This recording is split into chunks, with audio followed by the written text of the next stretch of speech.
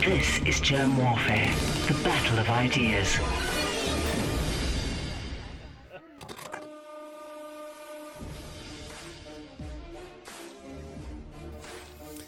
My name is Germ. This is Germ Warfare, the battle of ideas. I am joined by Richard Sakwa. Thank you for joining me in the trenches.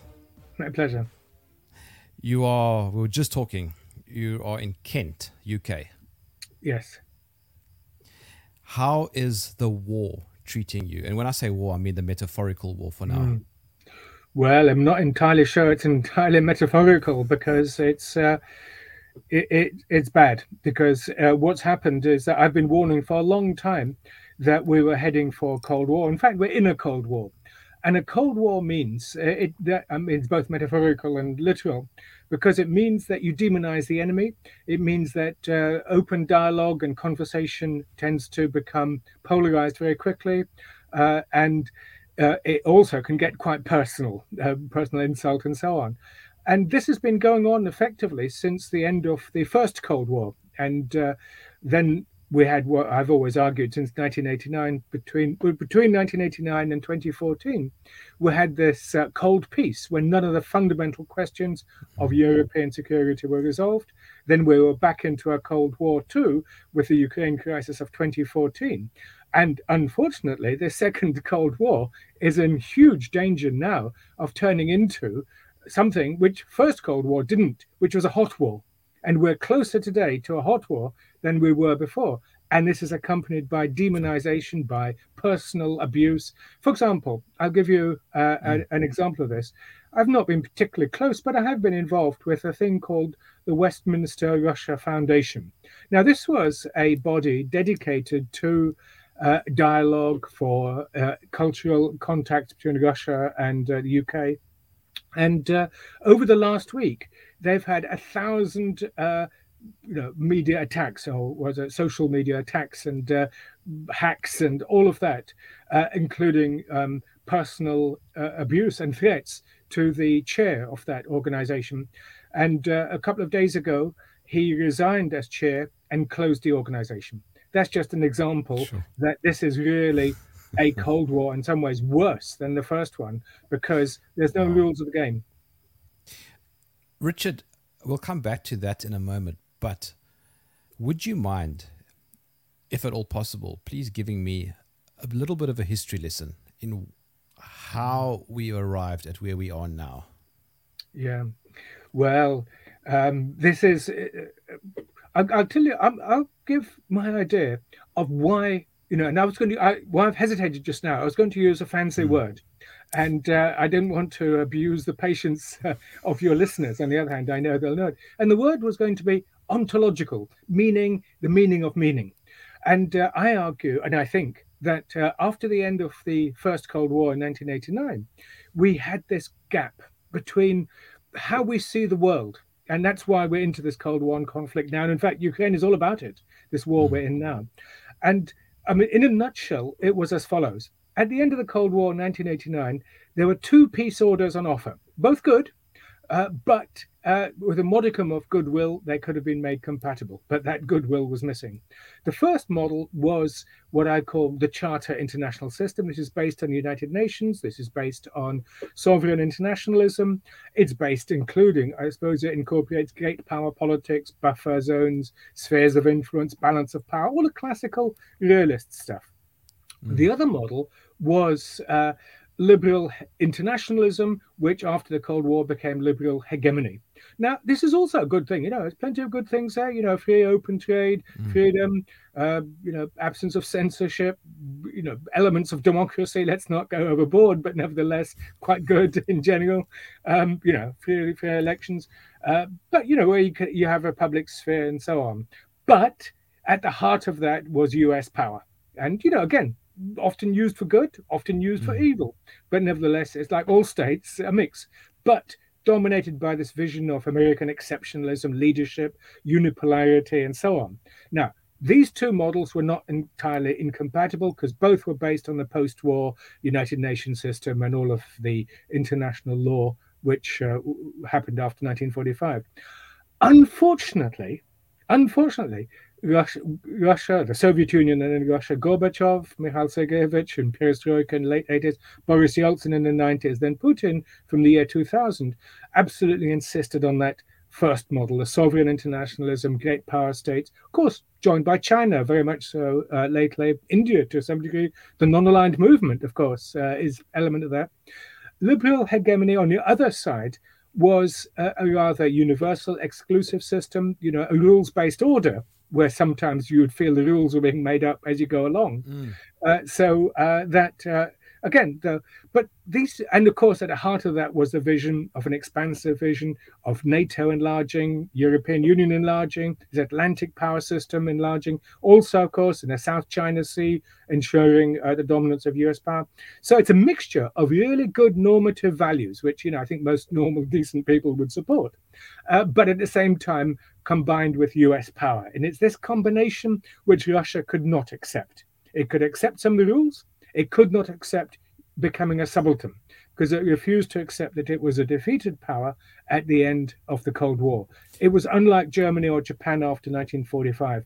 And that resistance, ultimately, and this is quite important for me, that resistance of Russia to liberal hegemony turned into something deeply, in many ways, unpleasant, normatively good.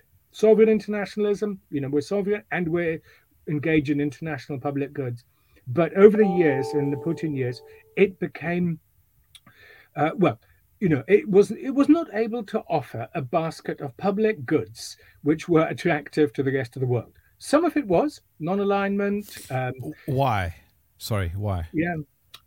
But the actual substance and the procedures. For example, Putin, it offered something which was a conservative traditionalism, of the family values, all good stuff again, but couched in a language of intolerance, sometimes, couched in a rather exclusive and maybe backward-looking, such like, not perhaps healthy conservatism, as Putin put it in the Valdai speech, but a rather more closed system. And so you got this endless denigration of I was going to say, LGBTQ communities and so on, even though we shouldn't exaggerate that. Homosexuality is legal in Russia. There's a very thriving, thankfully, gay scene. Although Putin doesn't like it. He doesn't like it, but he is tolerant. It's not gone back to, full scale Saudi style, Yes. or, Middle Eastern style thing, even though Russia got enormously punished for stuff which, homosexuality, as you know, is illegal in over 65 countries, and yet mostly ignored. 65 countries? I didn't know that. Well, Saudi Arabia, most Middle Eastern countries going into Asia. Wow. And I don't know about Africa. I really don't know. Well, it's legal, yeah. Yes. In South Africa, but not, I don't know, Uganda, there's issues, of course. I don't think so, yeah. Yeah. I don't know. I'm not saying. But, clearly it's not as, and so in general, Russia was a mix of offering, this alternative model, but, and, we'll come back to that in a minute, no doubt. This war at the moment clearly showed the fact that, Russia's, you could call it a revolt against Western modernity. And yes, this revolt against Western modernity and US power at the heart of that modernity. So it was a mixture of the two. And I think that Putin, and the whole thing became mixed up and confused. And this is why, we then have this huge ontological gap between, perceptions of the world. Now, I think that a lot of the Russian positions made sense. Not all. For example. On the opposition to the invasion of Iraq in 2003, the model for regime change, and that the interference in the internal affairs of states. Yeah, we all believe in human rights and we all believe in the ethical values, but it has to be tempered by the respect for, states at different stages of evolution, different stages of development, and the idea that the US could push these, or even Afghanistan. They should have, perhaps gone for Osama bin Laden in 2001 and then left. But 20 years of fighting what was clearly a hopeless war. We had reports way back 10 years ago, the Zigur, the investigations, where it just clearly, trying to be nation building a state which was made up in such a complex manner, just led to, terrible human rights abuses. So the critique of that, the thing which really set Putin off, by the way, really upset him, was the intervention in Libya, first of all by France and UK, followed up by the US, where Obama said leading from behind on that one. But, it isn't just the US, it was Anglo-French. For me, Libya was also upsetting. I'll tell you why. In 2008, Libya and Italy, because Italy was a former colonial power, they signed a trade deal, and a very, very extensive one. And so, Libya had given up its nuclear weapons program a few years earlier. And the son of Muammar Gaddafi was a fellow called Saif al-Islam. And Saif just funded a program of sending over a dozen PhD students abroad. One happened to come to my University of Kent. Really great guy, a really good person. And he would go back to Libya and speak to Saif al-Islam and talk about how the plan was openly for gradual reform, that his father was getting old, that Muammar, and there was going to be a soft regime transition. And my student was a really excellent guy and committed to all democratic and good values. And all of that gradualism was destroyed in a blink by the Western powers, by the so-called rules-based order, which was under the false pretense of averting massacre in Benghazi. There were bad things going on, but it was made up, it was exaggerated. And what was Resolution 1973 of the United Nations of a no-fly zone became then a full-scale bombing campaign. I've heard, now I'm not going to swear it's a fact, but just recently read that 15,000 people were killed in bombing raids and so on in Sirte in Libya. Now, that seems to be an extraordinary number, so I'm not saying that's a fact, but certainly it was way beyond the UN mandate, way beyond. And of course, they hunted down Muammar Gaddafi and brutally murdered him, as you know. And just to add to that, I can tell you from at least what I've read, and you can correct me if I'm wrong, but Libya, I think, was the only African country that had no external debt under Gaddafi. Right. It was also a huge development program. For example, free education, free health, and so on. Massive, public works, including a water pipe all the way from the huge aquifer in the south to the north, and so on. All of that was destroyed. I mean, some of it is rebuilt now, but it was damaged and destroyed. And Libya has been thrown back, the state destruction of a state. So you can see why Putin was upset. And so he was right on that one. I'm sorry, he was. And what's so dangerous is that so many Russian positions were simply called disinformation, fake news, and so on, which are not, I refuse to be cowed and bullied. I mean, I'm afraid that's my character. Maybe it's my Polish background. I don't know. But for example, people were excoriated. I did. Good on you. Going on RT, Russia Today, the television program, people would look down their nose and say, you're just spouting Kremlin propaganda. But, I've worked with people on that channel more or less from the beginning, and many of them were absolutely excellent people. I mean, these were just normal Russians doing a good job who were not, and many independent programs were made.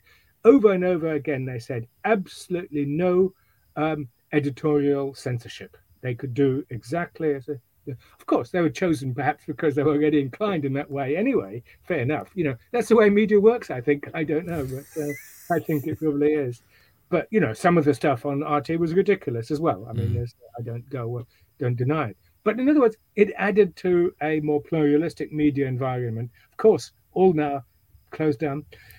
I'll add one thing, if I'm sorry to go on too long, but just say... Please do go on.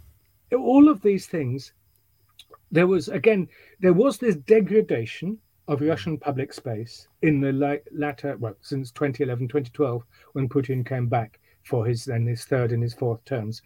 And one of those signs, and I'm very open about it, which I deplored, and that was the changes from late 2013 and early 2014 I'll give you an example.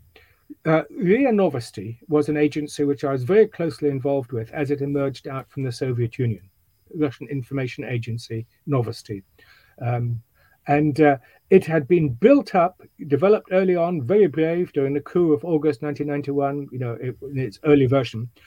And under its leadership for a few years in the 2000s of Svetlana Miranyuk, and I give her name because I have enormous respect for her, working within the Russian state media system. But she was a professional of the highest order, and she modernized RIA Novosti. A lot of really smart young people there, men and women, really excellent. But they were all purged, and Svetlana lost her job in late 2013. And the new generation of people who came were far more, less professional, let's put it this way, and some less open-minded. The whole agency, Rossiya Sevodnya, Russia Today, which is a holding company of the whole things, Dmitry Kiselyov, a masterful broadcaster, but clearly a propagandist in all sorts of ways. And so Dmitry Kiselyov is the person in charge who took over effectively from. So there's been this closing down of public space and so on for some time, but there's still a chance. Russia's a complex place. There's always eddies and currents and other things going on, or certainly there was until this war. Richard, if you don't mind, would you quickly give me a summary of how the Ukraine and the neighboring countries were formed after the Soviet collapse? Because that all helps us get to where we are now in terms of our understanding. Yeah. Well, the Soviet Union was established in December 1922 with three founding republic, four, I suppose, Belarus, but the Transcaucasian, Ukraine and Russia. And by the end, there were 15 Union republics. And it's funny you should ask that question, because I was just thinking today, Mikhail Gorbachev, who was the last Soviet leader, was committed to reform. We know about perestroika, glasnost and democratization, all of these things. But also, he was absolutely committed to keeping the Soviet Union together. In fact, I was just looking at his book called Soyuz Można Было Ochránit. We could have saved the Union. And he argued that a more modern, democratic, confederal state was possible. Instead of which, in December 1991, the leaders of Ukraine, Russia, and Belarus, Shushkevich, Kravchuk, and Yeltsin, basically decided by a stroke of the pen to dissolve the Soviet Union. Now, I have enormous sympathy for the aspirations of these nation states which were in the Soviet Union. Above all, those who were very involuntarily put in there, Estonia, Latvia, and Lithuania, and Moldova. Also, for the aspirations of Georgia, Armenia, and Azerbaijan. But one way or another, maybe with a different configuration, a democratic union was possibly possible. And this would have avoided all that we are, instead of which we have Ukraine, which emerged in December 91 as an independent state. And of course, Russia as well. The Soviet Union was abolished. There was a Commonwealth of Independent States, which was established afterwards, which was to have been the successor, and it was to have maintained centralized military control, including over Sevastopol. That was so. At the meeting of Shushkevich, Kravchuk, and Yeltsin, Sevastopol did come up. And the Ukrainians said, doesn't matter, we're all going to be under unified military command. Of course, no sooner was Ukraine independent than they abandoned this unified command, and Sevastopol ended up in Ukrainian hands, which was always an issue, and Crimea was always an issue right from the start. So we have 15 independent states. Ukraine refused effectively to join any of the post-Soviet integrating bodies. And you can also, in part, understand this. This is like the Commonwealth of Independent States, and later on the Customs Union and what became in the end Eurasian Economic Union. Now, I was going to ask you, why was Ukraine the black sheep? Yes. Ukraine Ukrainian national identity is complex, and Putin doesn't get it right at all. But it's complex. I mean, in pure physical territory, he's right in a sense. A lot of territories were agglomerated to the Soviet Ukraine. In the first instance, the Donbass, those which were part of the well, it was all empire, so it doesn't really mean much in the before 1917. And of course, in the West after the war, during the war, chunks of Poland and the eastern parts of Czechoslovakia, Slovakia, and Hungary. So, I mean, but all states in a sense are, not always, there's no natural in Eurasia, all borders are relatively arbitrary. But the key thing about Ukraine is that its model of state building, it was very generous at the beginning. Anybody living in Ukraine got Ukrainian citizenship, excellent. But it gradually began to emerge as a whole state building was built on an anti-Russian bias. And also, you can understand some of this because clearly, if you had been, part of a larger imperial unit, but the representation of Russia as the simple enemy, and so Ukraine emerged as an anti-Russia project. And this then again, this constant interaction, and those two models of peace orders after Cold War now interact, because the US liberal hegemony one quite explicitly said that we've got to keep Russia and Ukraine apart. So you've got two things going on within Ukraine: a rather nationalistic, anti-Russian, even Russophobic development, quite tolerant in all sorts of ways, quite tolerant of Russian language and so on. Initially, initially, and but at the same time, externally, an example of that is a well-known Zbigniew Brzezinski, the national security advisor under Jimmy Carter in the late 1970s. He wrote a book called The Grand Chessboard in the mid-1990s, in which, and other articles, in which he said Russia and Ukraine must not be allowed to get together. It'll become an empire, which is nonsense. Why on earth should it be? It would just be a natural unity of East Slavic peoples. But US was absolutely intent on stopping this and blocking Russia in any way having influence. The example I give is in the late 1990s, there was an attempt to modernize an existing Soviet pipeline on the far side of the Caspian. The United States sent 48 emissaries, 48 diplomats and emissaries to try to block it to Uzbekistan and Turkmenistan. It was insane. I mean, if you were sitting in Moscow, you'd say, guys, what's going on? What is going on? They don't give us a chance to breathe. But the important thing about this Ukrainian one, to go back to Brzezinski, because he was a smart guy, he also understood. He was very much in favor of NATO enlargement. But he said, NATO enlargement, and perhaps there's good things about NATO enlargement. We shouldn't just simply say NATO enlargement was a bad thing, but unmediated enlargement without such. And so what Brzezinski said was, because NATO perhaps is a good thing. It stops Greece and Turkey going to war, the small states beating each other up as they did in the interwar years, and all sorts of stuff. So it's and it's based on fundamentally good Atlantic Charter values and charter values. But he also said NATO should enlarge, but we've got to build an overarching security framework with Russia. Otherwise, we'll end up with a security dilemma and conflict. That overarching dimension, which I've been arguing for years, would have averted all this crisis where we are today. If Brzezinski even had been listened to it, instead of which the United States, why on earth should we listen to Russia? It's a marginal, declining power. It's irrelevant. And then when it was no longer irrelevant and no longer declining, then it became a demonized power. What on earth you put it when they got upset by what Brzezinski had said he'd be upset about, and Kennan and all the others, George Kennan, about NATO enlargement. So it wasn't just a self-fulfilling prophecy, it was a prophecy that was fulfilled. And by the way, just to add one thing.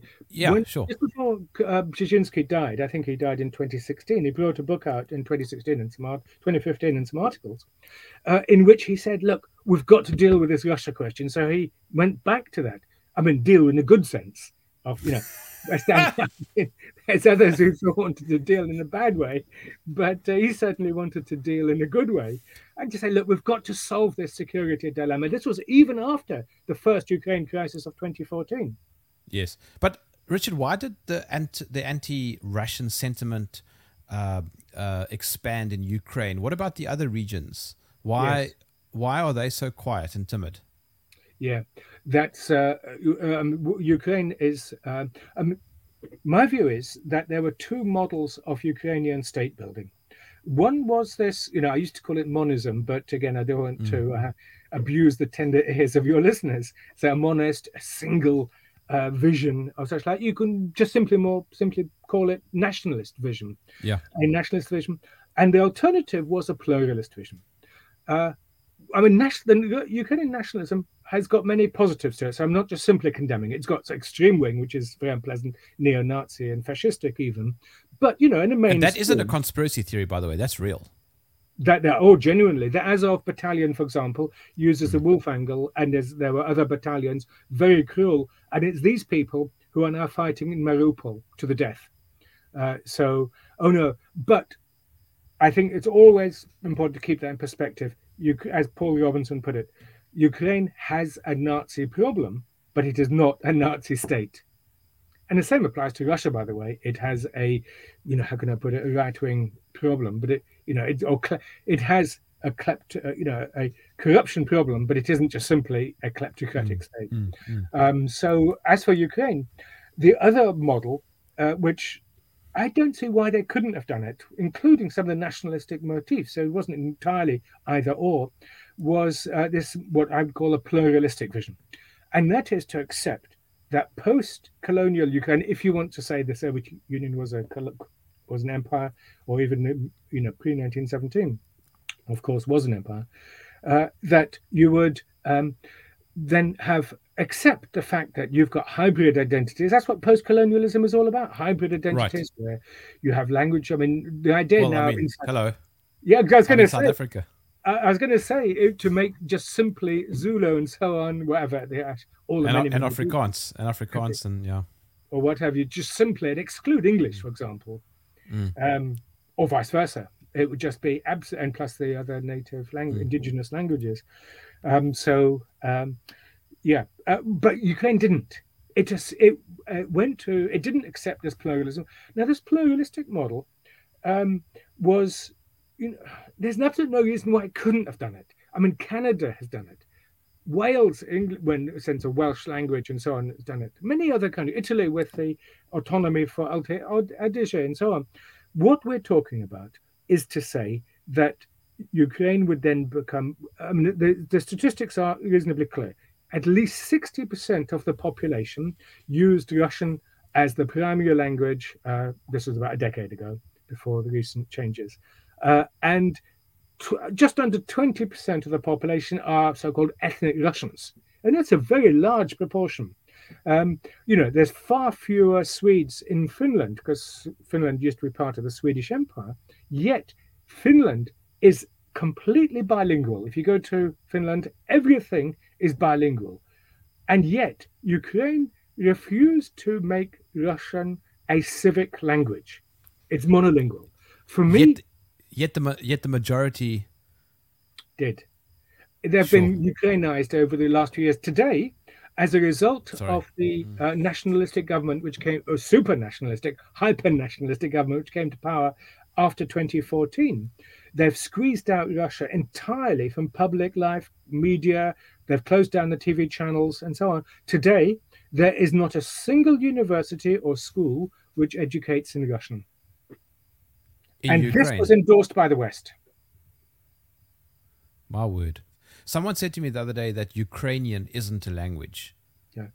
No, well, that's false. I mean, in a sense, language, the imperial view is that that a nation, a language is, it becomes a language. A national language is a dialect that was taken up by a nation and then becomes a language, if you like. But of course, the etymology of Ukrainian is complex, in particular because it's when the western part, which was part of the Austro-Hungarian Empire, quite deliberately introduced non-Slavic words into this evolving language to distinguish it and to separate it. And in fact, the whole political program was just to that Russophobia, if you like, was born there. Also, of course, parts were under Polish dominance, so Ukrainian absorbed all sorts of different words. But no, I think that would be statement. Okay. It would be a misleading statement. Yes. Crimea, of course, it's complicated. It was conquered by Catherine the Great in 1783, taken from the Ottomans. Of course, the people living there were the Crimean Tatars, a residue of the Mongols way back. And well, it's more complicated than that, but that's part of it. Then it was in 1954, it was within the Soviet Union, transferred from Russian Federation or Russian Soviet Socialist Republic to Ukraine for developmental reasons. Crimea was absolutely devastated in the Second World War. Major battles took place there, and of course deportation of the Tatars by Stalin. And it made sort of sense in 1954 because they built for water the North Crimean Canal and for industrial reasons and so on. But it didn't matter in the Soviet Union. However, when the Soviet Union collapsed in 1991, there was a referendum which already showed that Crimea did not and was not happy about coming under Ukrainian jurisdiction. It had between 92 and 95, it had its own separate constitution and its sort of a autonomy, which was abolished in 1995. But 60% of the population of the 2.5 odd million in Crimea are ethnic Russians. So it was quite clearly overwhelming predominance. Plus, of course, the presence of the Sevastopol naval base, which was, Russia is a huge country, yet it's got very little access to open waters, very limited access. And even, of course, Crimea and Sevastopol, it's to the Black Sea, which, of course, has got the narrow straits, the Dardanelles, controlled by Turkey. But so Crimea was always going to be an issue. And after the events of 2014, when Viktor Yanukovych, the legally elected president, was in one way or another chased out of power, you can call it a coup, call it a popular uprising. Of course, even there you have differences of what it was. An annexation, sorry. But the term that I keep seeing in the media is that it was annexed. Yes. It was. So after the overthrow of the government in February, Russia moved in and effectively staged a referendum on the 16th of March, and on the 18th of March, the formal annexation took place. Now, the Russians don't like to use annexation, and they would say it was simply the return of Crimea to Russian jurisdiction. So when you use the word, technically it was annexation. It was a territory taken from one country to another, and it certainly flouted all international law. For example, Catalonia in Spain cannot just unilaterally decide to leave, or Scotland from the United Kingdom. However, it was the referendum, poor conditions. It was absolutely clear that that was the will of the majority.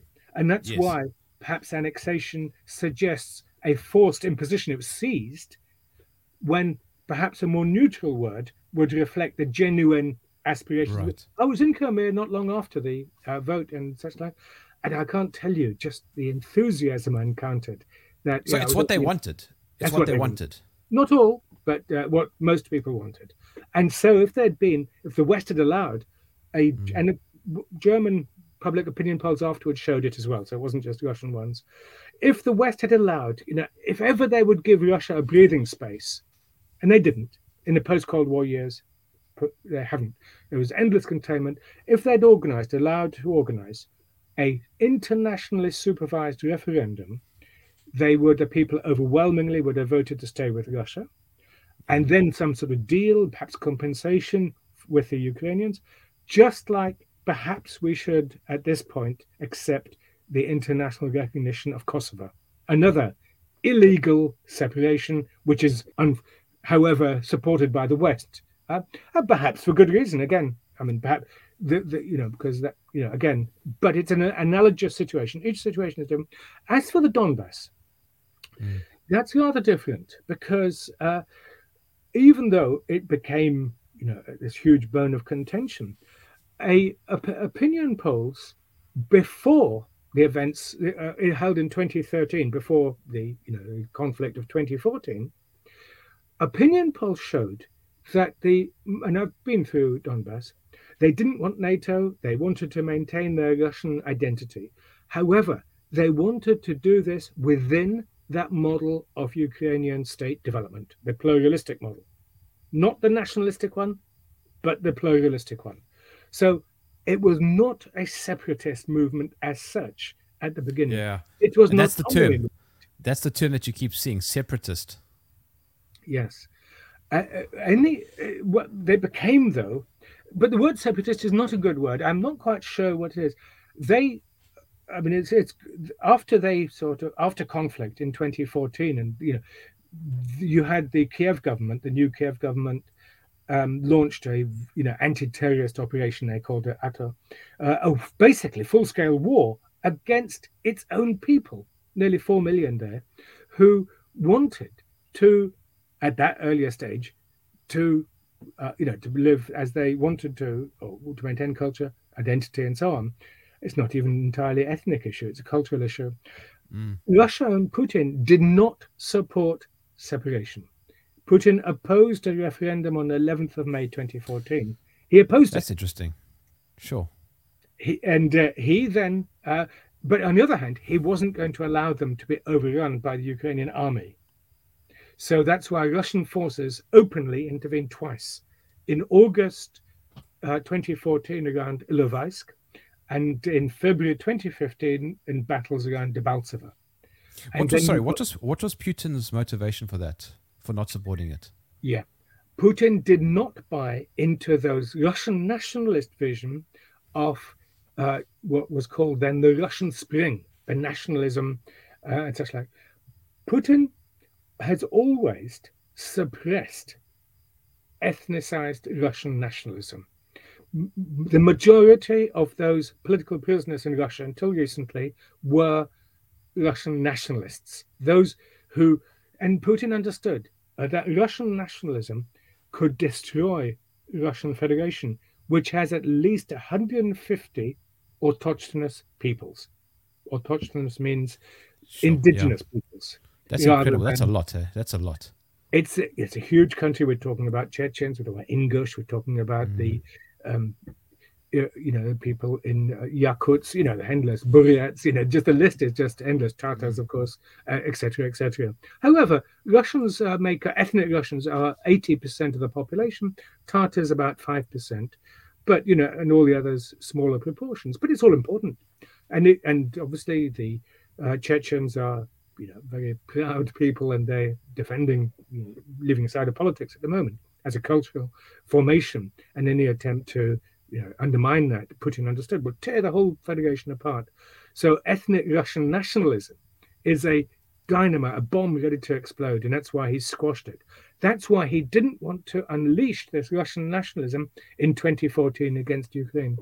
So he agreed to the Minsk Accords in February 2015, which was a formula for the return of the Donbass to Ukrainian sovereignty and jurisdiction. People forget this. This is absolutely crucial. I remember at a Valdai meeting, I was talking to Putin, and then a group of people came up from Donetsk, and they said to Vladimir Vladimirovich, you're not going to betray us. And he said no, within the framework of the Minsk agreement. Yeah, this was about 2016, 2017. So that's quite important. It's hugely important. Yeah. People misunderstood that basically he was not involved in a land grab. He was not trying to reestablish the Russian Empire, as people say now. Let's go on back to that in a minute to what are his motives now, because that's an important question. But at that point, it was certainly not to rebuild a Soviet empire, Russian empire, anything like this. He kept them at arm's length, but he wasn't going to let them be overrun. But his big gripe then became that Russia, Ukraine signed, and the independent republics, Donetsk and Lugansk, signed this document. Then you had the Normandy format. France and Germany joined Ukraine and Russia to try to implement it. What Putin got more and more upset about is that the European Union, every 6 months, by unanimity, renewed these sanctions on Russia for not fulfilling the Minsk Accord. Yes. Yet, Ukraine and Kiev, almost no pressure was put on Kiev to fulfill its part of the bargain. Now, I can understand if Kiev didn't like these Minsk Accords because it would have meant autonomy for the Donbass, and thus it may well have precluded future NATO membership. And why they're so obsessed by NATO, I don't know, but there you are. Okay, but if Minsk had said, if Kiev had said, look, we're not going to fulfill the Minsk Accords, then the European Union wouldn't have a leg to stand on. Why then continue sanctions on Russia? Let's find a new formula. Let's find a new format for discussion. But in other words, every single way. I mean, and just one final thing on this: when the present president Vladimir Zelensky was elected in April 2019, he got 73% of the vote as the peace candidate. But these armed formations, the hyper-nationalists, the Nazi element, which is relatively small, but basically seized the agenda and basically refused to allow him and held him hostage effectively. And so Putin and Zelensky, Merkel and Macron met in December 2019 in France, in Paris. And that was a genuine attempt to try to achieve peace. But even as they were meeting, these militants were meeting in Kiev and said, if you go anywhere close to fulfilling this deal, you'll be out of power. So in other words, the democracy said 70% wanted peace, yet a handful of militants, which were allowed to get away with it. For Putin, you can understand he was getting more and more angry. Look, I'm being sanctioned for something which we're not even particularly involved with.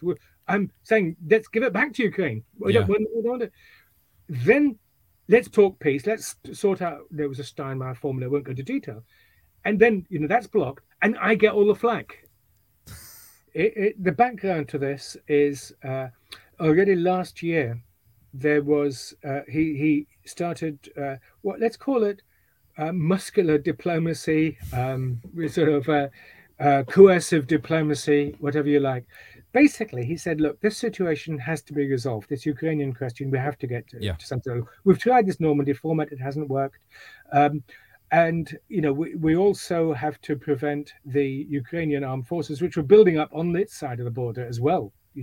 Over 100,000 forces in very echeloned formation and getting more.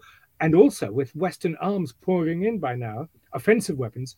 Don't forget that Barack Obama, up to 2015, refused to sell or send Ukraine offensive lethal weapons because he said it would escalate the situation. Trump comes in. He sends the so-called man who was colluding with Putin, sends Javelin and other things. The British, of course, pour in offensive weapons, anti-tank and other stuff, which is crazy. Again, which Putin sees the trend line. Sorry, to the Ukraine. Yes. And the British signed a £1.5 billion deal to modernize the shipyards, but with all offensive capability there. And Putin sitting in Moscow saying, "Look, these trend lines are all against us. Sooner or later, Kiev, Ukraine will be armed to the teeth. It's virulently Russophobic. Just if the last moments, before the war." Russian language was finally squeezed out. They closed Russian televisions. They've got Viktor Medvedchuk, the leader of the Russophone opposition bloc, under house arrest. Massive repression internally of the more pluralistic elements of Ukrainian society. Being armed by the West, then the endless promises of NATO membership. So Putin then also mobilized and said, look, let's try to crack this nut. So he builds up armed forces. He then, on the 17th of December, puts forward 2 European security treaties, one to NATO, one to the United States, both rather reminiscent of the ideas put forward by Medvedev in 2009. And, he said, take it or leave it. It's as a package. Don't pick and mix, it's as a package. The NATO response, as you'd expect under Jens Stoltenberg, the General Secretary, who is, in my view, a man totally out of his depth here. But the US response was more nuanced.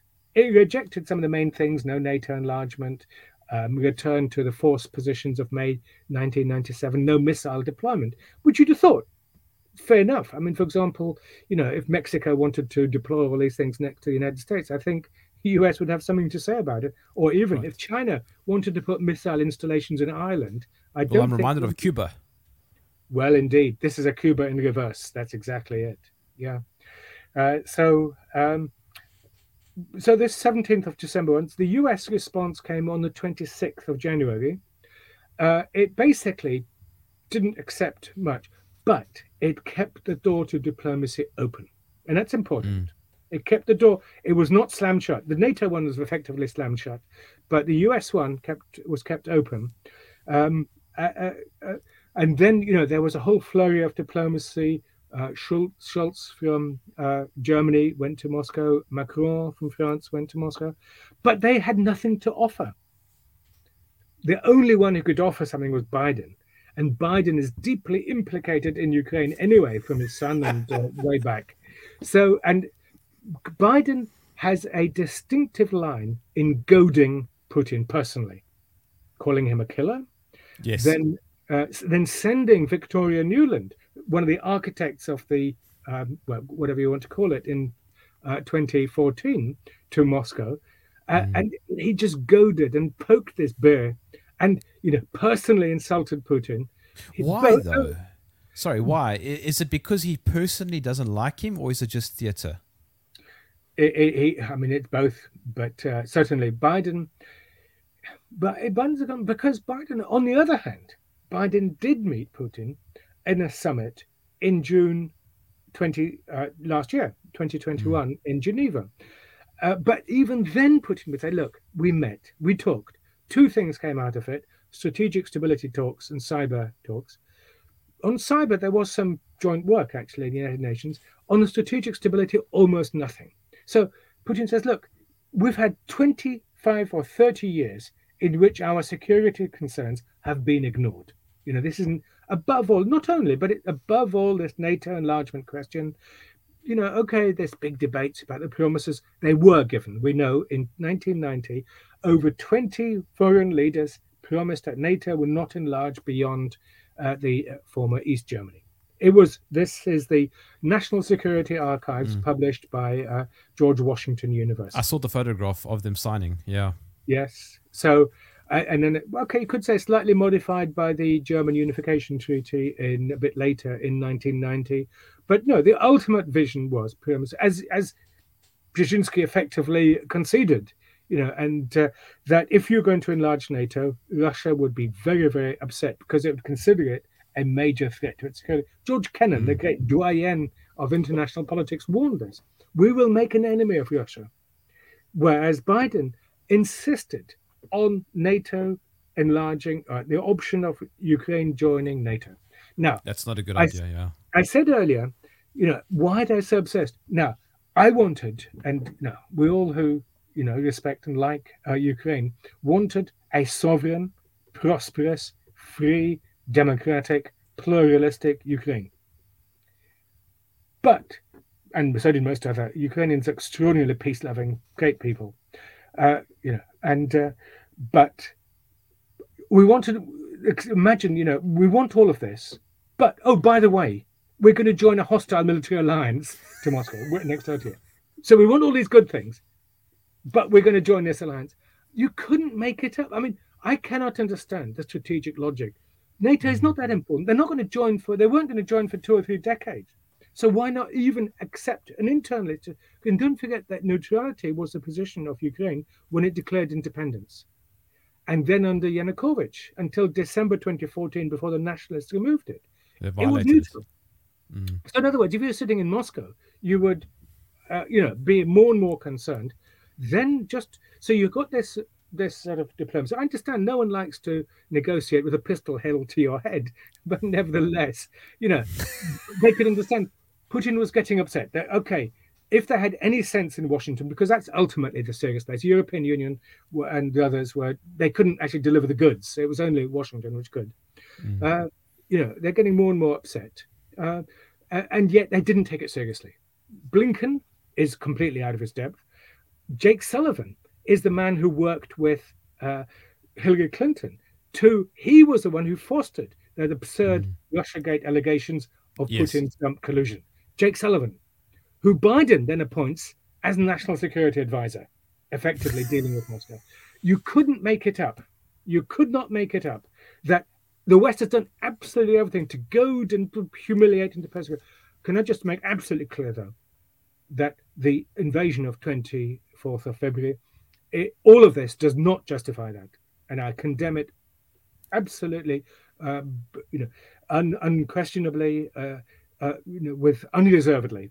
So that anything I say today is analytical. It's trying to put it into context. It does not endorse what is an absolutely monstrous war, and make it absolutely clear. But as you say, well, the point of this exercise I talked today is to understand how we got to this, and to say that Russia had legitimate security concerns. And then you have the question, what is legitimate in this context? Then we come back to that ontological question, liberal hegemony as the model, or that sovereign internationalism model. Has Vladimir Putin violated any international laws? Just in recently? Yes.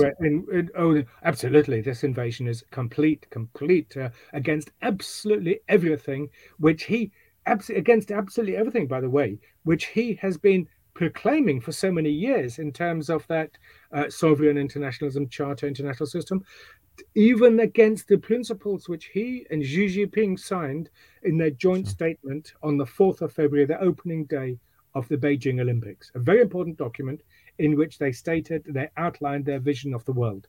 And that is why I have a feeling that the only serious country which could intervene now. So I'll come back to in a minute, but just to say, the logic which led to the invasion on the 24th. So Putin feels that no one is listening to us. They rejected all of this. That there's no way out. Then on the 21st, he had this rather bizarre Security Council meeting where the chief officials, were meters away from him, and recognizing the independence of the Donbass republics. And his hour-long speech, which was emotional, and it was no longer focusing on security. What is it? The Empire of Lies. Yes, that's the one. Yes. It's an incredible speech. It's an incredible speech. Emotional, focusing on identity as much as security. An incredible speech. Some people say it showed him demented. I've never seen him quite like that. He was on the edge of his emotional. You could see this man was under enormous strain. And also you could show the fact that elite solidarity had broken down. That this showed the fact that these people were scared. These were no longer colleagues, no longer people who would dare to give advice. Even Lavrov there said, look, the door to negotiations and diplomacy is not closed. He did say that. Sure. So, and it wasn't yet. So there was this independence. And then you have all of this. By the way, just before that, Zelensky at the Munich Security Conference said that Ukraine may give up its non-nuclear status. Again, a huge thing. Again, if you're sitting in Moscow, what does this mean? You have this virulently Russophobic government in Kiev. You have it supported by the virulent anti-Russianists in Washington, and less so in Europe. And look, what we're supposed to do, I would say, continue diplomacy, instead of which and even what I thought, and I admit I was wrong, but so was Zelensky wrong. No one believed that these vast Russian forces in Belarus to the east and in Crimea would actually launch a land-based invasion to take the cities. What I thought would happen was that they would push back the Donbass border a little bit so that Donbass, Donetsk and so on are no longer bombed. As you know, 80% of the violations were attacks on the Donbass from the Ukrainian side. And they were quite active just before the end, which the West says was fake news. It wasn't. Because I know my PhD student's girlfriend, Margarita, was in Donbass, and she was saying, we're being bombed nonstop. So it wasn't in Donetsk howitzers and so on. So but just on that, that's not new. That's been going on for 8 years. Yes, it has. And the majority of violations came from Ukrainian side. And the majority of casualties, therefore, on the Donetsk side. Sorry, I interrupted you. No, that's right. It was, and yet the West constantly blamed Russia for ceasefire. I mean, it was just bizarre, to be honest, that these people were living.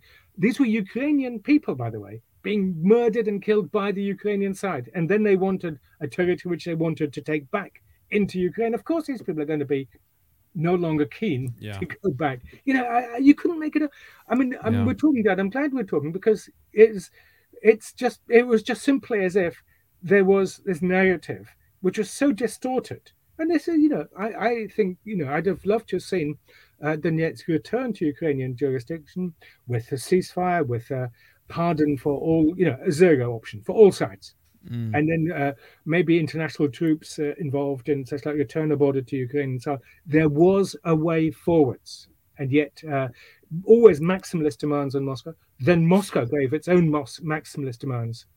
So this was a very unexpected strategy by Putin. Does it show that he made an error of judgment, or does it show that he's a master chess player? No, up to then, you could say he'd been playing a very skillful game. I mean, he was very effective in the Crimean operation. He was very effective in Syria, by the way, interventions in September 2020, keeping it limited, keeping it controlled. This land-based invasion was, of course, masterminded by the Ministry of Defense, not the FSB, the security services. So, and the Minister of Defense is Sergei Shoigu. So it seems that these guys had gained more in the balance of power. And so a land-based invasion to take a city of 3 million people, Kiev, was in the 21st century was abominable, because, and Kharkov and so on, absolutely abominable. It was, they assumed that they would be greeted with bread and salt, the traditional Slavic way of greeting, which of course was a fantasy world. Of course not. They failed to understand how Ukraine has developed in its national identity as a nation, proud in and of itself, which we enjoy. That's great. You know, let them be all of that. As long as they could have sorted, and as long as we could have sorted out the security question, we didn't need to get to this. This idea that NATO and you have this free choice to join any alliance you want to, irrespective of the effect it will have on a neighbor, is just absurd. And yet it's told endlessly in the Western media, which is completely mistaken. It doesn't exist in international law that you can just do anything to it. And these were all the foundational documents of the post-Cold War peace. Has these two contradictory principles: free choice of sovereign, which you can do, but it has to be indivisible and take into account. And just common sense, by the way. You don't forget the documents. Simple common sense. Cuba, Mexico, any other country. But Richard, sorry, I have to ask you, it sounds like a stupid question, but when you say Ukraine, what do you mean? Because I keep thinking of that river that divides the West and the East, and I keep seeing these maps, of language distribution, etc.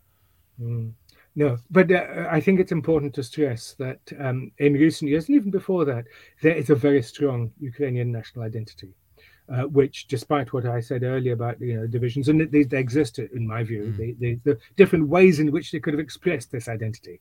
That's my argument. Is not to say there wasn't this sense of identity, and so when Putin and his colleagues thought that these Russian speakers would then welcome, that maybe before 2014 there was a greater element of this, but since 2014, massive propaganda within Ukraine, by the way, Russophobic and so on.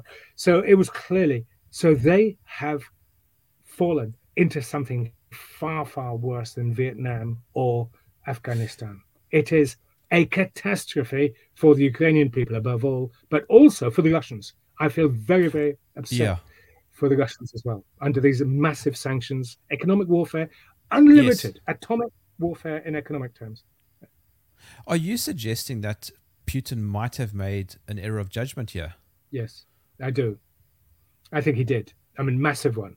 So, in other words, in that reckless, dangerous, inhumane decision, he has thrown away whatever achievements you may have seen in the last 22 years. It was tough. The achievements could have been better and so on. But yes, he has gambled. And even if they win, what are they going to do? Occupy Ukraine? That'd be endless insurgency and so on. Not occupy, leave with the tail between your legs, humiliation. It's the biggest defeat because it was an unjust war. It wasn't unprovoked. I'm not saying it was. There was a lot of provocation. Yeah. That's not to justify for 1 minute what actually happened, of course. And it's a catastrophic mistake. It will, and now this conflict is internalized within Russia, and we're going to see major protests. Is Vladimir Putin actually interested in Ukraine in terms of ownership? No. The idea, and Zelensky say that after Ukraine they're going to drive on to Poland and so on. No, they wanted to solve the security dilemma with Ukraine. They didn't want. I mean, we said we're going to return to it. What are Putin's war aims? First and above all, security, to ensure Ukrainian neutrality. However, this invasion will, already a fairly hostile country, is going to feed enmity for generations to come. This could not be a more and a blot on Russia. I mean, the blot is hardly the right word, but a stain on Russia's historical reputation. Even though just before the war, a majority, independent polls showed the Russian people in favor of some sort of action to try to solve this question. However, I think that Russians, like any normal people, cannot condone this sort of behavior. So what is Ukraine and, of course, Russia's exit strategy? Yeah, doesn't look as if there is one. My view is that there's only one possibility. There isn't one, except China. China needs to act as an honest broker. China perhaps with India and South Africa. In other words, completely people outside. And so on, he's a respected figure. And Brazil as well, if you're talking about BRICS. Bolsonaro, maybe even indeed colleagues there, or the Shanghai Cooperation Organization colleagues. Yeah, but in other words, not Europeans, because no one trusts the European Union, and Germany and France are too involved in it all now. So, but China is a big player in all of this, with India possibly, and they could act. Allow, first of all, a ceasefire, and then provide a framework for Russian forces to leave, and to ensure that at least both have that to say, okay, Ukraine will be neutral, except that non-nuclear neutral, like Austria, like Finland. These it isn't like Ireland. It's not unknown. Gas and energy and Nord Stream 2. Does this play a role? Well, in the war, no, because Putin. Endless Western commentary that Putin calculated that the West is so dependent on Russian energy that he assumed that there wouldn't be so many sanctions in response. I'm not sure. They expected a fairly tough response, not as tough as it actually turned out to be. But and of course the gas is still flowing. If it's allowed to flow, and the oil is still flowing, the ships are being turned back. But but in the long term, of course, Russia has now damaged its economic interests because the West is going to stop, and all of this will have to go to China, which pays. But less. Richard, do you think that there's a weird kind of monster being created as a counter response? Which monster? Well, for example, with all the sanctions that are being slapped onto Russia, Putin is not going to sit back and just let the country tank. Well, what can he do but escalate? Putin will dig in. He's not one to give in. We've seen it before in Chechnya. We've seen it elsewhere. No, he won't give in. So this is what makes the calls for a no-fly zone so dangerous, because that would lead to military confrontation with NATO, which could very quickly move to nuclear confrontation. I think we're more in danger of nuclear war today than we've ever been, including in the Cuban Missile Crisis of October 1962. That this is the most dangerous moment in the history of humanity, because we have thermonuclear weapons poised to launch at any moment now. Sure. And is accompanied by hatred, a language of hatred and demonization and violence. Who are Putin's allies? He has no allies. Some are staying a bit quieter than others, but no one is really going to support it. Obviously Belarus and Venezuela. Not China. But not China. China, uh, and worse than that. I mean, China abstained in the UN resolution last week, but condemning the war. But China, more than that, Putin has managed to devalue Russia's value as an ally of China. So it's now going to become very much more subordinate. China, the only winner in all of this is China, massively, and possibly India. The only winner. The West has lost massively. I mean, it shows that they cannot. This upset. Why Europe? We would have thought we would have finally outgrown the wars. First to two great wars. I don't know what it looks like from South Africa or from New Delhi or Beijing, but we're going to Beijing. You'd sometimes see these Chinese clutch their heads. I mean, metaphorically, what idiots these Europeans are. Can't they get themselves sorted? Couldn't they say, even Brzezinski say, if you're going to have an expanding military alliance, which was designed in the Soviet times to attack your enemy, of course the successor state will be upset if you try to enlarge and co-opt all the members as members, all the states on its border. You're going to have, conflict. Can't you see it in Washington, in Brussels? I mean, can't you see it? And they had tried to soften the blow with the NATO-Russia Council, but at any crisis, they don't, the United States vetoed its membership, its convening. Europe, it seems, you look at it from New Delhi or Pretoria or wherever, it looks like these Europeans simply absolute infant, and they will drag the world down with it. Instead of after the Cold War, building, a developmental agenda, modernization in a genuine sense, to use the huge technological capacity of humanity to decarbonize, to stabilize the, climate crisis which we're all facing. We seem to have forgotten now the pandemic crisis. All of that. It's all gone. It's all gone. But the fate of humanity now hangs on a slender thread. What is the next move? At the moment, it's they're digging in.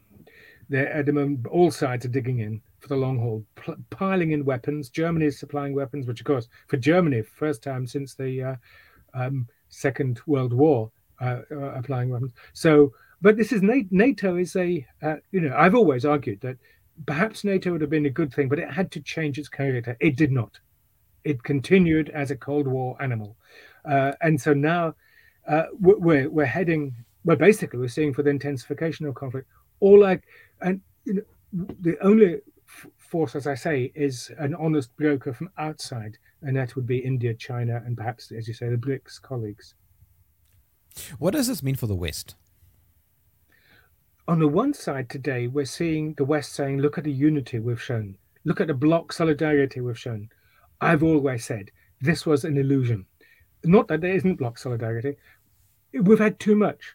We've had too much solidarity. We should have had diversity. We should have had Germany really forging trustworthy links with Russia, and not just economic ones, but political. But it couldn't do, because it was constrained by the EU. It was constrained by NATO. So we need less bloc solidarity, which is a synonym for US dominance. That's all it is. Macron, in a Gaullist tradition, has tried to act as an honest broker. I laud them, both Scholz and Macron, their attempts to keep talking to Putin. There's a lot of talk in the West that, they've got egg on their face. They don't. They did everything possible, but they could offer nothing, because they came empty-handed to Moscow. So let's talk. But Moscow would say, look, we've been talking for 30 years or 20 years, and you never listened to us, to what we want. Where's your offer? The only one who could offer anything was Washington. And under the Biden, Blinken, Sullivan administration, you're not going to get much joy out of that. So what this means for the West, this victory is Pyrrhic. They will now militarize. They will now arm. And we're into another cycle of arms. But I mean, Russia, what they're hoping, of course, is for regime change in Russia. And in some ways, Putin's position is much weaker as a result of all of this. There will be mass protests. There will be elite splits. Russians are just people, and they will not support an unjust war. So this could work against Putin? Yes.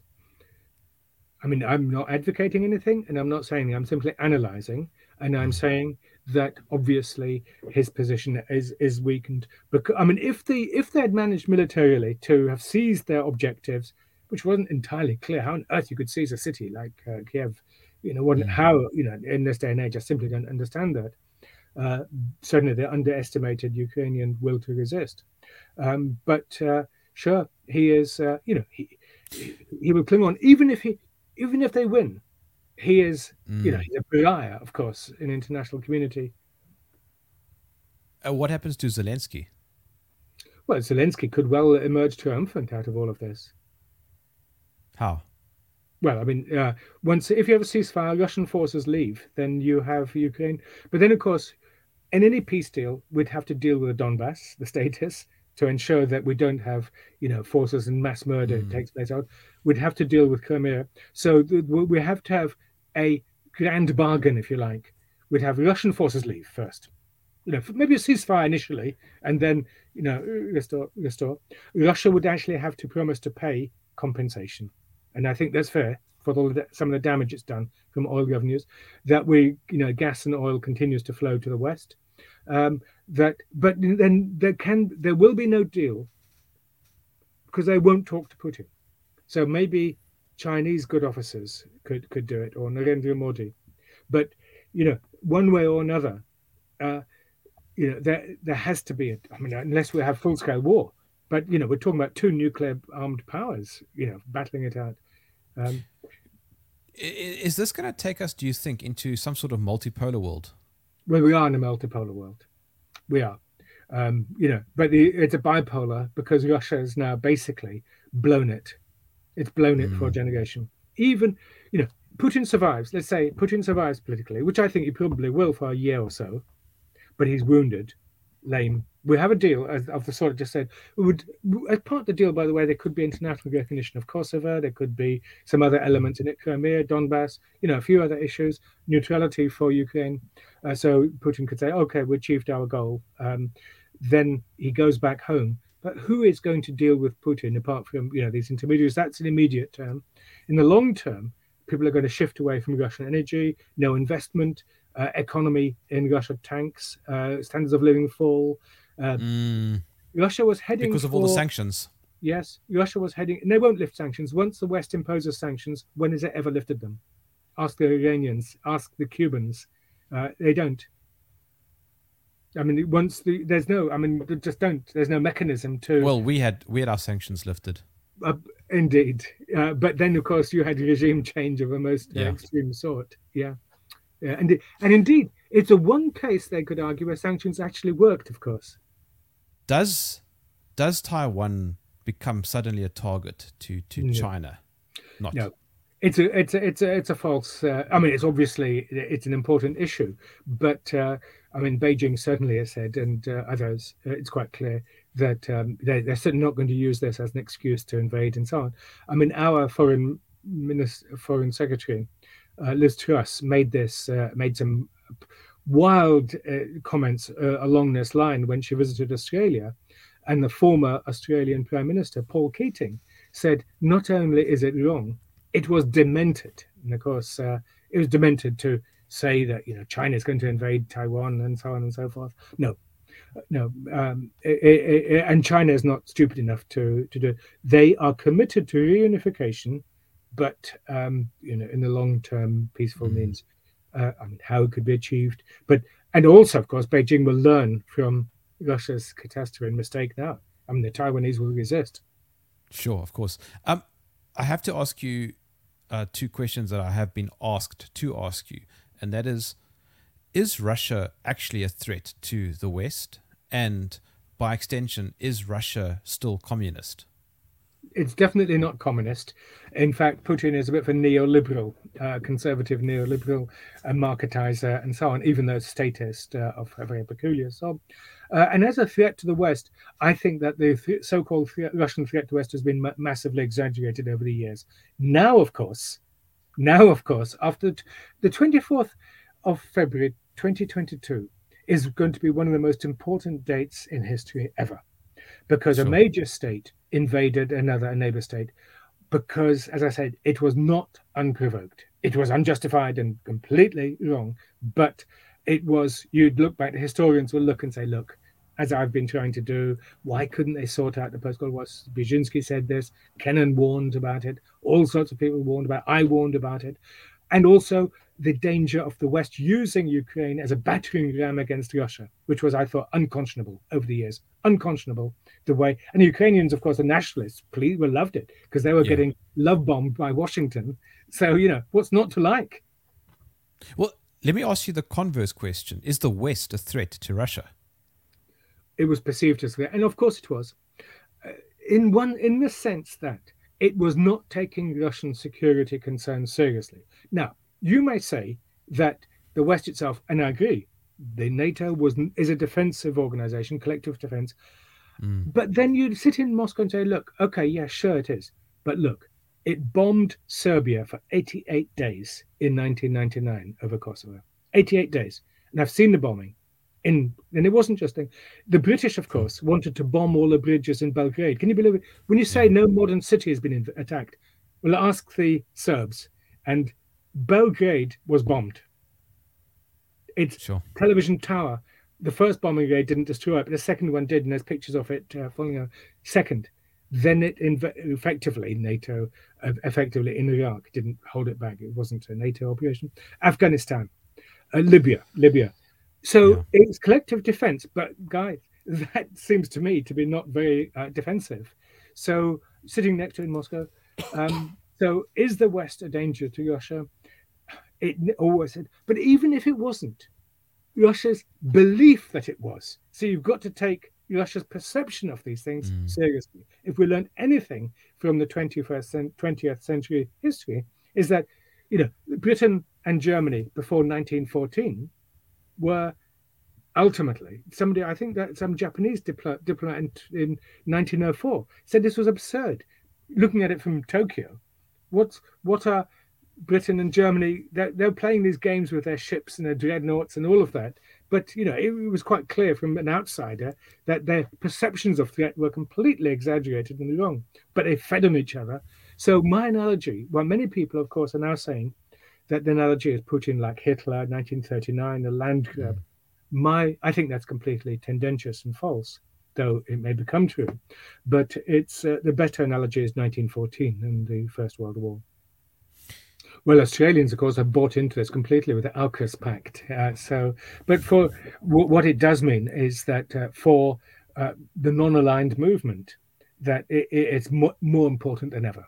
That you cannot trust Washington, that Beijing also has its great power ambitions in one form or another. So therefore but of course, I think it's better managed and more controlled in external policy. So what this means is that do not become a pawn in Western great power games. Right. Australia has become, and look at its huge losses in terms of trade with China, and has become an enemy. And it's become, with this AUKUS Pact, it'll be a nuclear base, a nuclear submarine base, which is what it's all about ultimately, and as a target. So I think that countries like South Africa really have to step up and call on all nations and multipolarity to step back and provide their good officers as non-participants in this conflict. How, if I were to give you the power to go to Ukraine or to Russia and to make a decision, what would you do? Well, I would immediately remove all the Russian troops within Ukraine. I would restore Ukrainian sovereignty, accept Crimea.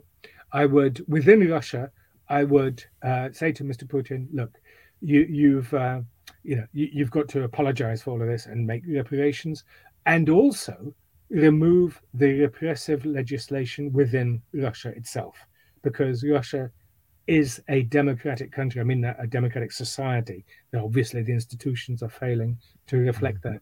The societal attitudes are deeply democratic.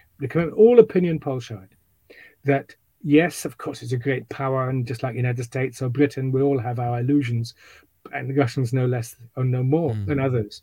But ultimately, that and I would say, really, let's finally build that post-Cold War peace order, which were promised in 1989.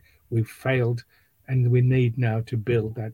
And also on that basis, an alliance for development, and that is to use human ingenuity, technology. There's extraordinary developments, artificial intelligence, all of this, these elements. For example, I just heard on the radio earlier today that a television today uses less power than a light bulb did 20 years ago. Maybe it's an exaggeration, but it's equivalent. Yeah, they're 8 watts. A light bulb now is 8 watts, and it used to be 60 or 100. With all even this technology, I'm sitting here in Canterbury, southeast of London, near to the North Sea in the English Channel, and you're sitting whereabouts in South Africa? Cape Town. Cape Town. You're sitting in Cape Town, and we're talking as if we're next door. It's just absolutely amazing. And I'm an old-fashioned believer in technological development, in progress, as we used to call it. It's been so discredited by the neoliberal world at the end of communism, which is another issue, by the way, this leaving aside the security, the fact that we've fluffed the developmental agenda. Unfortunately, communism fell just at the time when the world was seized by this insane vision of, pure markets and marketizing everything. And in other words, letting the capitalist, the oligarchs, the genuine Western oligarchs exploit. I live in Canterbury. 70% of the children on the A28, the road going out towards Margate, 70% of the children there live in poverty. Sure. Is that not a scandal? So should we build more nuclear submarines or feed and have this developmental agenda? I'm in favor of markets. I think that, the Soviet style planning system didn't work, but the market has to be managed by the state. So neoliberalism, the vision that markets are self-correcting, they're not. That markets can be developmental, of course they can be innovative. And we want that energy. We want individuals to have their entrepreneurial energy effective, to launch a new business. You've got an idea, go for it, Guy, go for it. And indeed, for anywhere in circumstances, to facilitate it everywhere in the townships, anywhere where you are, through education of men and women. Of course, a huge potential of women which is not used across many parts of the world. To develop all of this. And there's a word for that, and it's called socialism. And so socialism... Ooh, that's a very, very evil word these days. I want to rehabilitate it because we're talking about democratic, humane socialism. We're talking about a socialism which harnesses the power of the market, which harnesses the power of human ingenuity and of human entrepreneurship. Because I know, humans, I don't know, do like to, they like to work with their hands and brain and to achieve and to build something. And there should be every incentive to do so. And a socialism which squashes that is awful. I don't want to have anything to do with that. So we're talking about not just market socialism, but a socialist market, a way which can achieve all of that, but for the public good. Could you throw in a bit of national identity there, or is that also a taboo term? No, so therefore I think that obviously socialism is an internationalist ideology, but at the same time, I very much respect, and so it has to be a socialism of the nation, which is, and I'm a great believer, by the way, in the nation state, in patriotism. And that but an internationalist patriotism, not an exclusive one, that in other words, all nations should, and all the many peoples within the nation to develop within this framework of UN Charter and internationalism. But, what makes South Africa so, marvelous is its own peculiar history, the combination of its peoples, its territory, the geography, the weather, even all of these things, and sporting traditions. And, it's marvelous. I think that everybody should take pride in and any country should take pride in that. Okay, there have to be adjustments. For example, United Kingdom, I also respect the aspirations of the Scottish people. Maybe one day Scotland will become an independent state. If it's done democratically, if it's done peacefully, Wales as well. I mean, I have nothing but admiration for Wales, the way that it solved its language question and is now developing as a bilingual state, with all the signs in Wales are in Welsh and in English, language, everything. That's magnificent. And if you want to have the privilege of living in Wales, then you should learn Welsh. And I think that's absolutely right. And if you want the privilege of living in Ukraine, you should learn Ukrainian. Yes. Yeah. Up to a certain level. So in front of you, there's a crystal ball. What do you see? I'm afraid the crystal ball is fogged and cloudy and dark. I'm deeply pessimistic. But I think if we can see our way through this now, I'm deeply pessimistic because I had all this idealism at the end of the Cold War that we really finally were going to achieve a unification of humanity and development and so on. So I all I can see is war, violence, and crisis. Sure. Wow. Come on, you have to have something more uplifting for me. Well, it's awful. It's absolutely awful. But I'm looking at it from a European perspective, and we've made a dog's dinner. We've messed up again. So what I would say is, you guys down in South Africa, you guys in China, you guys in India, it's up to you guys now. We've messed it up. Do you think there is hope for BRICS, for example? I'm in favor of that body. I'm in favor of all of these bodies which people are talking and crossing continents and crossing cultures. Yes, I do. It's got a BRICS Development Bank. It's got a reserve. It's useful, and it's not dominated by the Western capitalist imperialist powers, as we used to call them. But I've got to interrupt you because I keep getting asked this question. So let me just throw it at you then. When we talk about BRICS, we can't ignore China. And China is always seen as this massive communist threat. Again, wrong. The point is, China, it's a complex political formation. I mean, it's a civilization, arguably 5,000 years old. There's got, and the way that China is now being demonized by Washington, I think, is again another sign. It's actually that Washington, its insistence on primacy, on exceptionalism, is dangerous. We see it in Ukraine, how dangerous it's been, and it's now dangerous the way it's demonizing China. China has huge problems domestically. It's got a demographic issue coming up. It's got, quite apart from its Tibet and Xinjiang and Hong Kong and all the rest. Yet China offers a model of development externally. The Belt and Road Initiative is hugely important, and you shouldn't just simply say it's a way of China emulating the United States. It's perhaps offering an alternative, and perhaps even a better alternative, to some of the worst instincts of the US exceptionalism. Richard, where can people follow you? I'm not a social media person, so I don't know. I'd love somebody to help me, to tell me. I'd love to have someone answer that question for me. I don't know. Seriously. I'm on LinkedIn, but I'm not even sure.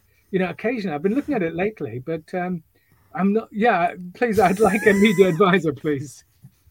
I'm off the old school, I'm afraid. Listen, it's been an absolute pleasure chatting to you, Richard. I've really enjoyed having you with me here in the trenches. Yeah, likewise. I've enjoyed talking with you. Thank you.